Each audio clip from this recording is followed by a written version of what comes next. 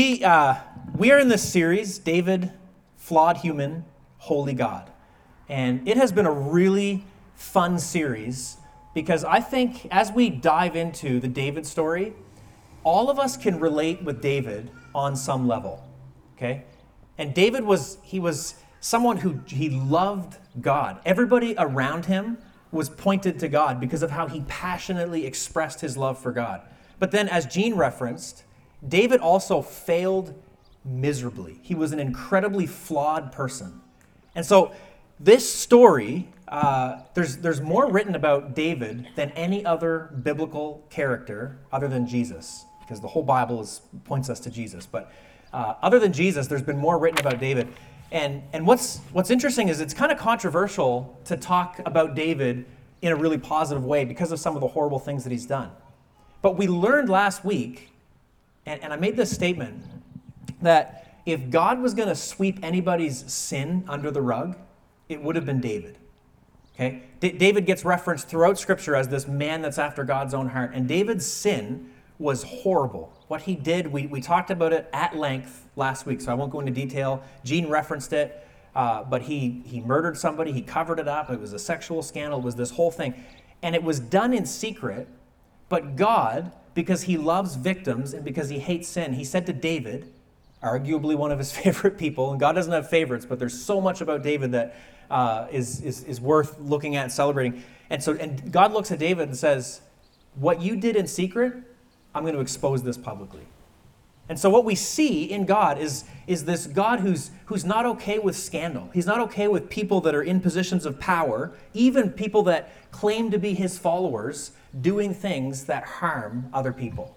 God's not okay with that. And so David's story is really comforting because we see God, he says to David, he says, you did this thing in secret, and I'm not going to let you keep going on and having this perfect reputation. It's going to be exposed.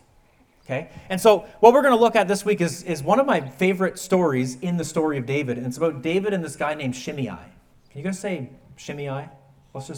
Shimei. The names in the Bible, they're always hard to pronounce, and so I often will get a pronunciation that I think is right, and then I'll hear some other preacher or like a Hebrew scholar say it totally differently. So sorry if you have that experience. I'm saying Shimei. Okay, you may hear another pronunciation, but Shimei, in the life of David, he plays a really significant role. And so if you're not familiar with this story, I just want to encourage you to lean in because he plays a really important role in David's life, but also just in the follow-up to what we talked about last week. So as an intro, I ended last week by referencing a lady named Carla Faye Tucker. And I didn't really tell much of the story, but Carla Faye Tucker was killed in 1998 by lethal injection. She was one of the few women in the States to die by lethal injection. In 1983, Carla Faye Tucker and her boyfriend were involved in a double homicide, and it was brutal, okay? And I'm not going to go into the details. If you want to look up Carla Faye Tucker's story, you can. There's a documentary on her. There's books written about her. But it was brutal, okay? And so the punishment for this brutal crime was extreme because what she had done was actually extreme, and it's really disturbing. But a year or two after being thrown in prison and being put on death row, Carla Faye Tucker stumbled across a Bible and picked it up, and she started to read it. And then she heard about this God that is a God of love and grace and compassion and forgiveness. And so then Carla Faye Tucker went on to surrender her life to Jesus, and she had an encounter with him. And God did a work in her heart, and it was incredible. But her story is really controversial. So she was set to go and die by lethal injection, and there were people that started advocating that she didn't need to die, and they were trying to advocate for a lesser sentence.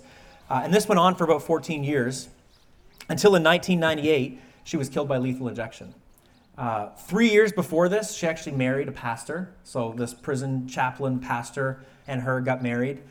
Most of the time they spent with each other was through plexiglass. And after her death, this is kind of I think it's a famous part of the story, but the guy that was instrumental in carrying out lethal injections, and he had done about 120 of them or so in the state of Texas where she was killed, he actually resigned from his job because he was so disturbed at what he saw in the way that she died. So it was this really controversial case. But what I want to pull from this is that Carla Faye Tucker, like, she had this encounter with Jesus, but she still had to suffer the consequences of her actions. And that's a really challenging thing for us to grapple with sometimes. And we actually see in the life of David's having to face the consequences of his actions. So the part that I'm going to read to you about David and Shimei, it's in 2 Samuel chapter 16, verses 5 through 14. If you've got an app on your phone, you can look that up, or if you have a paper Bible and you want to look it up, it's in 2 Samuel chapter 16, verses 5 through 14. But there's a whole bunch of things that happen between David's scandal with Bathsheba and then this incident with Shimei. And I want to just catch you up on the story. So after this incident or this scandal, okay, between David and Bathsheba and Uriah and this whole thing that went on, David, he neglects his children, okay? So King David, he had 19 sons and 1 daughter. It's a lot of kids. Kim and I heard Kim today. Where's Kim? Oh, okay. I always hear Kim during testimony time. Just loves it. But Kim and I often talk about how many kids we have, because we both have a lot of kids. And you read David's life and you're like, wow, 19 kids and counting, because he had 1 more. So there was many. So David, 19 sons, 1 daughter, and he neglects his children. His oldest son was a guy named Amnon, okay? And then his 3rd son was a guy named Absalom. And Absalom, the 3rd son of David, had a sister, a full sister. Okay, it means they had the same mom and same dad, because David had multiple wives.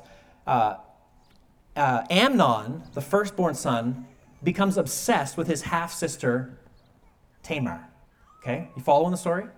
And so what happens is Amnon becomes embroiled in a scandal where he rapes his half-sister. Okay, and it's this crazy story, and if you want to read about it, I'm going to give you the reference after. There's 4 chapters in here, you can read about it. And once he goes through with this act, he was obsessed with her, and once he goes through with this despicable act, he actually his hatred towards her, the Bible describes it as he hated her more than he was obsessed with her. So the hatred just became so much a part of him, it was palpable, and then he rejected her, and so Tamar leaves in shame, and she says to her brother, she says, don't do this thing. Like, now that you've gone through with this despicable act, like, treat me honorably. Take me in as your wife or care for me. But if you throw me out to the streets, like, there'll be nothing left of my life. And he just disregards her and throws her out. So her brother Absalom, who's her full brother, he has this hatred for Amnon, obviously, right? He's stewing. And he's looking to see, is David, my dad, the king, the one who's supposed to make sure that things happen the way they're supposed to in Israel, is he going to do something about it? And David does nothing. It's like he just turns the other way. And for 2 whole years, Absalom waits around to see, is David going to do something about this despicable, horrible act? And we don't know what was going on in David's life. Maybe because David had sinned so greatly, he felt like he couldn't be the one to bring judgment on his own son, because he was like, knows that he was flawed himself. And so instead of dealing with the situation, he just ignores it. And it's this really grievous story. This goes on for a couple years. After 2 years, Absalom says, well, I'm going to deal with it myself. So Absalom asks King David, his dad, for permission. He says, hey, can I get my brothers all together and I'll feed them a meal? And David thinks nothing of it, thinks, okay, well, sure. It's 2 years had passed, and so he allows it to happen. And Absalom follows through this plan that he had, and he kills his brother Amnon. And then all the other brothers, okay, so there's like 17 left, they all get up, get on their donkeys, and they flee. And the report comes back to David, all of your sons have been killed. And David's grieving. But then David learns the true story, that it was only Amnon that was killed, and it was Absalom that did it. And then immediately, Absalom, he flees. Okay? So he runs off, and he moves to another nation to get away, because he knows that what he did, he could be killed for. He spends 3 years away. So if you're following, we're up to 5 years now. And Absalom wants to come back and be with his dad. And then something really interesting happens. This is the 2nd time in David's life. The commander of the army, Joab, instructs a woman to go to David and make up a fake story that was really similar to what happened with his sons. And she tells him this elaborate fake story, and David passes judgment and says, your son can be forgiven. And then she looks at him and says, so why aren't you doing the same thing for Absalom? And it's really interesting, and I don't have time to go into it, but there's 2 times in David's life where he's told a fake story and he passes judgment, and he's actually passing judgment on himself. And so from that, okay, and again, I'm not going to go too deep into this, but there's something to be learned there about how it's so much easier for us to see truth when it has to do with somebody else than when it's in our own life, isn't it? It's a lot easier. And God actually does this to David twice. So then Absalom is welcomed back, and when Absalom comes back, he spends a few years in Israel, and David refuses to see him. And then finally, after a few years, David agrees to see Absalom, and they embrace, and David welcomes him back into Israel, and then sends Absalom on his way. And then here's the important part of the story, and we're going to pick it up. After that interaction, Absalom spends 4 years sitting outside of the gate of David's palace, and every time somebody comes in to bring a case to King David to be judged, Absalom says, hey, what's going on? Tell me what you're here for. And so they unload on him, and he says, oh, if only there was someone in Israel that was righteous enough to bring judgment to your case. If I was the king, I would deal with this. And he does this for 4 years. And the scriptures tell us he actually turns the heart of Israel toward himself. And so then at the end of 4 years, and if you're paying attention, let me just add it up for you here. Paying attention, 11 years have passed, okay? So 2 years after the rape, Absalom acted. 3 years, Absalom spent in exile. 2 years, Absalom spent in Jerusalem without seeing his father. And then 4 years, he schemed to take over Israel. And then after 11 years worth of scheming, brewing, bitterness had formed into hatred and rage. And Absalom forms a coup, a military coup. And when David hears about it, David flees Israel. Okay, so this is 11 years have gone on from when David was involved in this scandal with Bathsheba. And all of this stuff has been brewing under the surface. Nobody's faced it head on. And Absalom has enough military strength to form this coup. So David flees from Israel, and Absalom comes and takes over the palace. And he carries out the judgment that God laid on David. God had told David, somebody else is going to come in, and they're going to be with your wives, and you're going to be ashamed. And so David flees because Absalom has moved in. And so much has gone on under the surface, though, being looked at. And we're going to pick up the story here. And if you want to read it, if you want to make note of this, in 2 Samuel 13 through 16, you can read that. I love the scripture, by the way. I don't know if you dig into the scriptures, but there's so much in here that shows us what God is like. And it's filled with drama and scandal and backbiting, and then God's act on behalf of those people that are being mistreated. Like, there's just so much in there that's worth diving into. And you'll learn a ton about God if you learn to do that. And so if you want to read the whole story, and I just summarize, it's 2 Samuel 13 to 16. But before I read the section I told you about, I want to read 2 verses about what David is saying as he's fleeing. So we're caught up with the story. David right now, he's fleeing from Israel. His son is taking over. And listen to what David says about the Ark of the Covenant, which we talked about a couple weeks ago. David says in 2 Samuel chapter 15, verses 25 and 26, he says, "Carry the ark back into the city. If I find favor in the eyes of the Lord, he will bring me back and let me see both it and his dwelling place. But if he says, I have no pleasure in you, behold, here I am, let him do to me what seems good to him." So as David's fleeing, he sees the Ark of the Covenant, which represented the very presence of God on earth, right? And as he's fleeing, he says, you know what? He says, take that ark, bring it back into Jerusalem where Absalom is. And I know things are bad. I know things are messy. I know it's gross. He's like, but David acknowledged, he's like, I've messed up. I've done things that are absolutely wrong. If God wants to vindicate me, if he wants to make things right, he will. But if he wants to carry out judgment, then so be it, because he's righteous and he's good. What an incredible attitude. So I'm not defending what David has done, because David, what he did was horrible. It was despicable. But when he repented and turned to God, he models what it looks like to actually surrender to God. He goes, you know what? I'm going to face consequences for what I've done. And instead of trying to prove to people that I've made it right and that I've said sorry, instead of trying to hold on to this power that I have, he just surrendered himself to say, if God wants to take the kingdom from me, if he wants me to never be king again, if he wants me to never have a good reputation again, that's up to him. He's good, I'm not. What a picture of what that looked like. And this picture continues. So 2 Samuel, we're going to read 16 verses 5 to 14 about Shimei.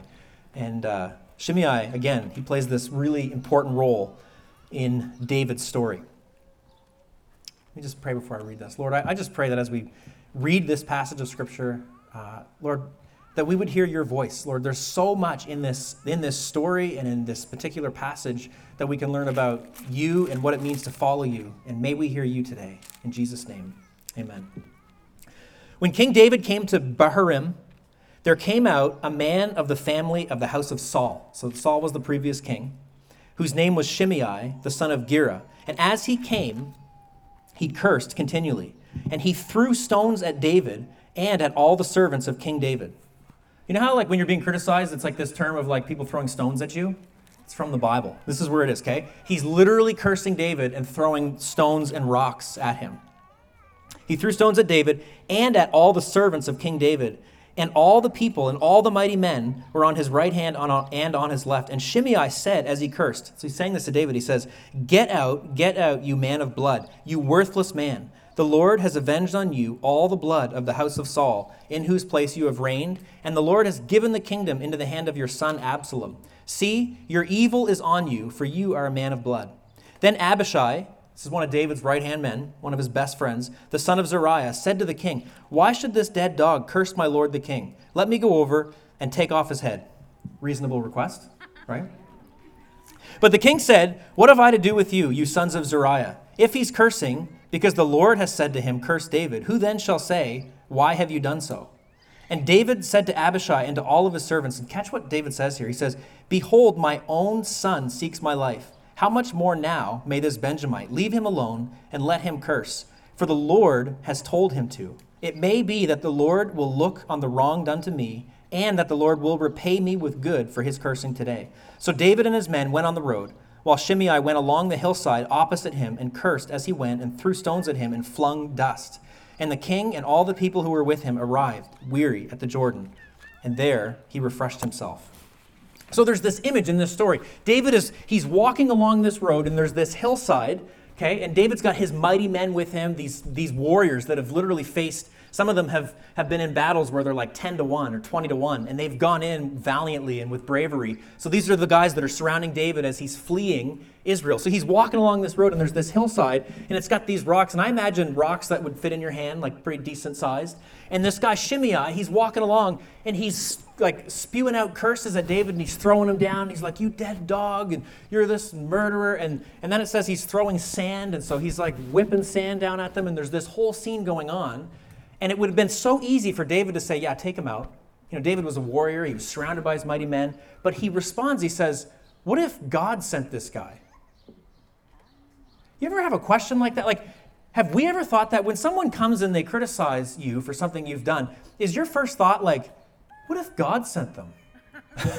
Usually my first response, if somebody's coming against me, is like to defend myself or to prove how they're actually way off base. I would have been like, look at this guy. Because I have this image too, when Shimei is throwing sand, whenever I throw sand, it's usually windy and it comes back in my face. And so I'm assuming Shimei probably looked crazy up there, and it would have been easy for David to, if he didn't kill him, to discredit him. And like, man, this guy's crazy. Look at him. He's up there throwing sand and it's spitting all back in his face, and he's just a wild man. But David's response, he goes, and if you read it in the Message translation, David says, he's preaching a sermon to me.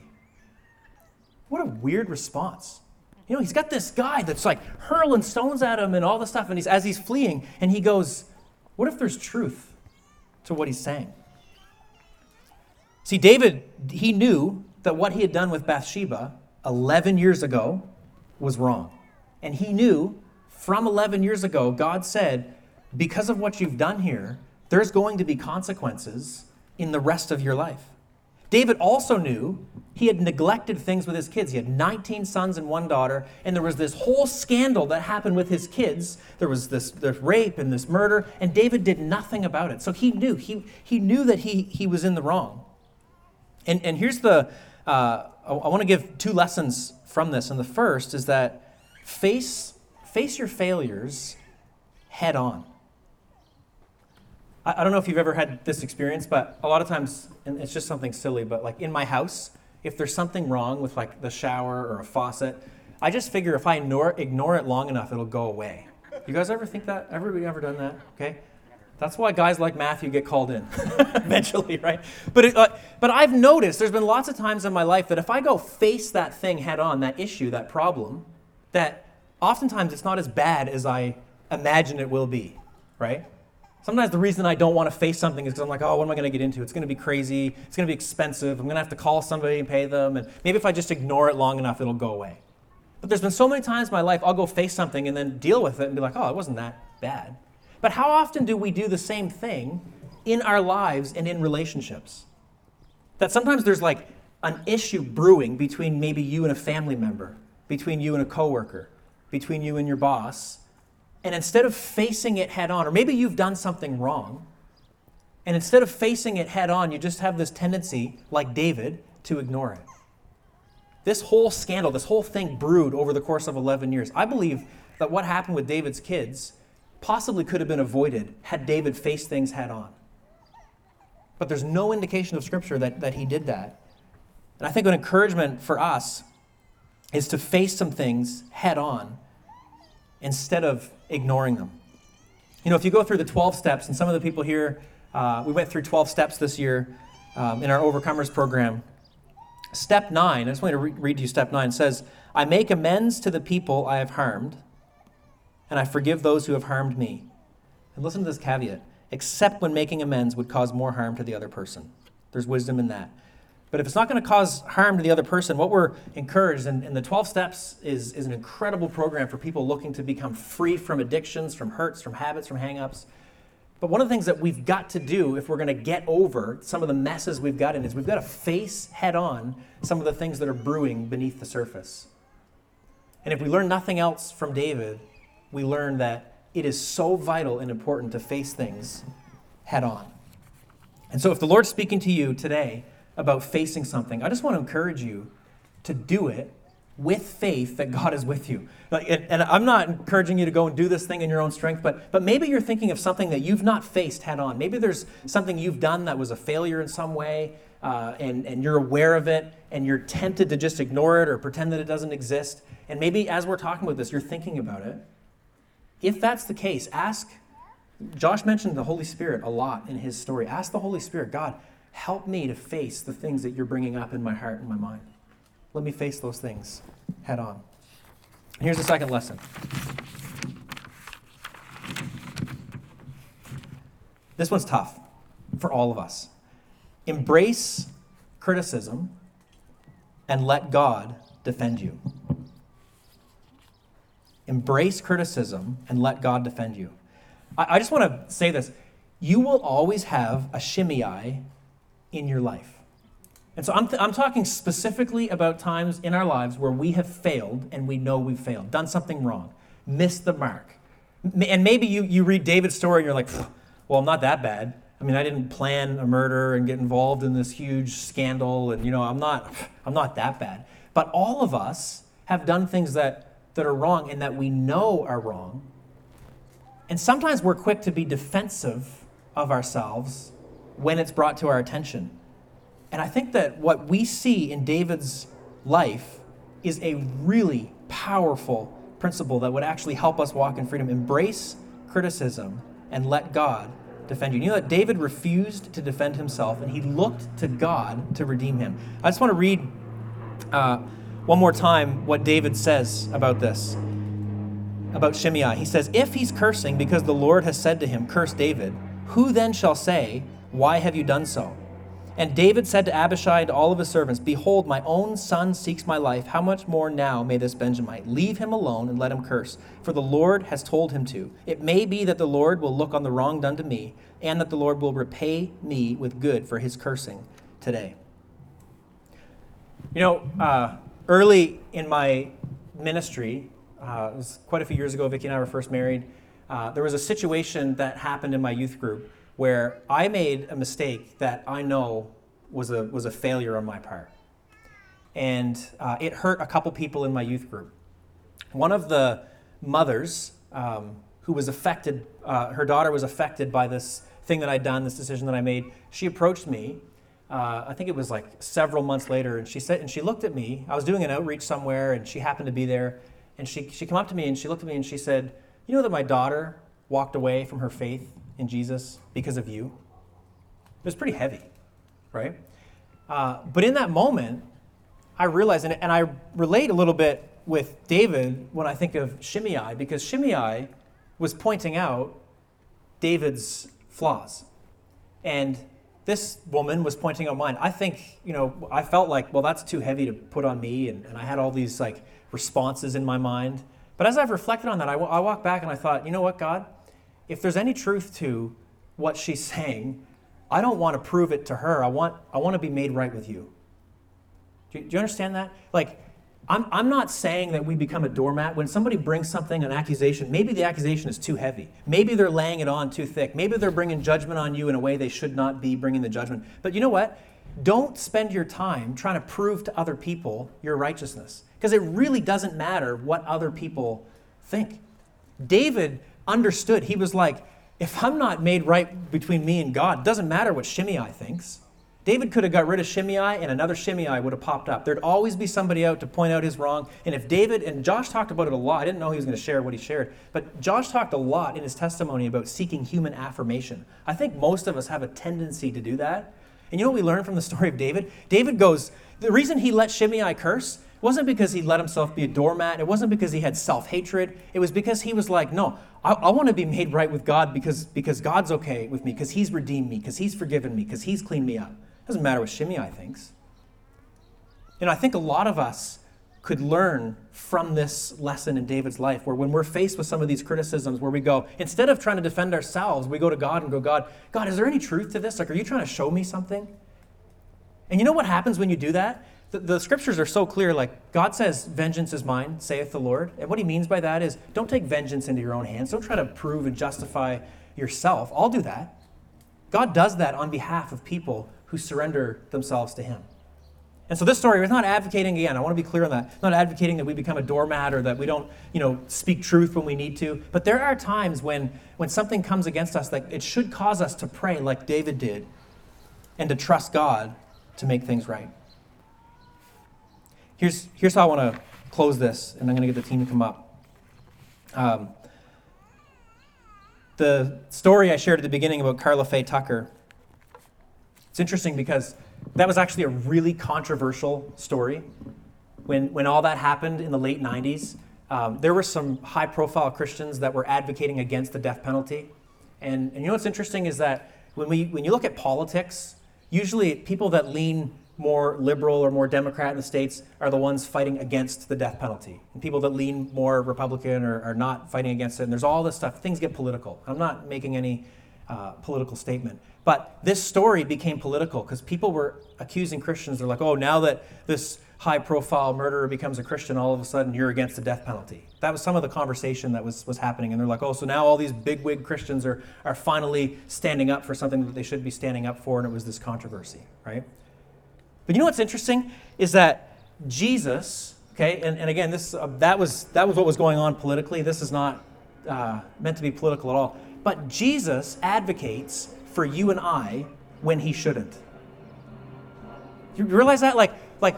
That's what we see here in the story of David, is that David should have been written off. David should have been taken out. God should have just kicked him from grace or whatever. But God redeemed David. He cleaned him up. He made things right. And God does the same thing for you and I. If we're honest, all of us deserve judgment. All of us deserve to be kicked out, if you will. But Jesus comes and he advocates for us to be with God for all eternity when we don't deserve it. The Bible says so clearly that even when we were still sinners, Christ loved us. So if you're here today and you're hearing this stuff and you're tempted to think maybe it's kind of a message of judgment, it's not. What we learn from the story of David is he threw himself at the mercy of God. And he was like, you know what, I know I'm going to face consequences, but I want to be made right with God. And what the story of Scripture points towards us is that Jesus Christ came and he died for us, which Josh referenced in his testimony. And so all of us can trust in him because he paid the price. He made things right between us and God. And if we put our faith in him, we're made new. We're cleaned up. And so Jesus comes and sees us and says, yeah, you deserve all of these horrible consequences, but I'm going to take those on myself. And if you trust me, you can be made right with God forever. And so that's the story in this. And so if you're not a follower of Jesus today, I just encourage you to think about what Christ has done to make us right with God. If you are a follower of Jesus today, I just want to remind you, and the band is up. Good band. Quick band. I want to remind you to, when you're facing some of those criticisms that come at you for maybe some things that you've done wrong, ask God, God, is there truth to this? Are you trying to teach me something? Is there something that you want to do in me through this? Because he often does speak to us, even through people like Shimei. Shimei he dies tragically in the end, I'll tell you. It doesn't end pretty for Shimei, years down the road. Read the Bible. It's interesting, okay? It doesn't end well for Shimei, but God used Shimei in David's life in an incredible way. And who might he be using in our life in a similar way?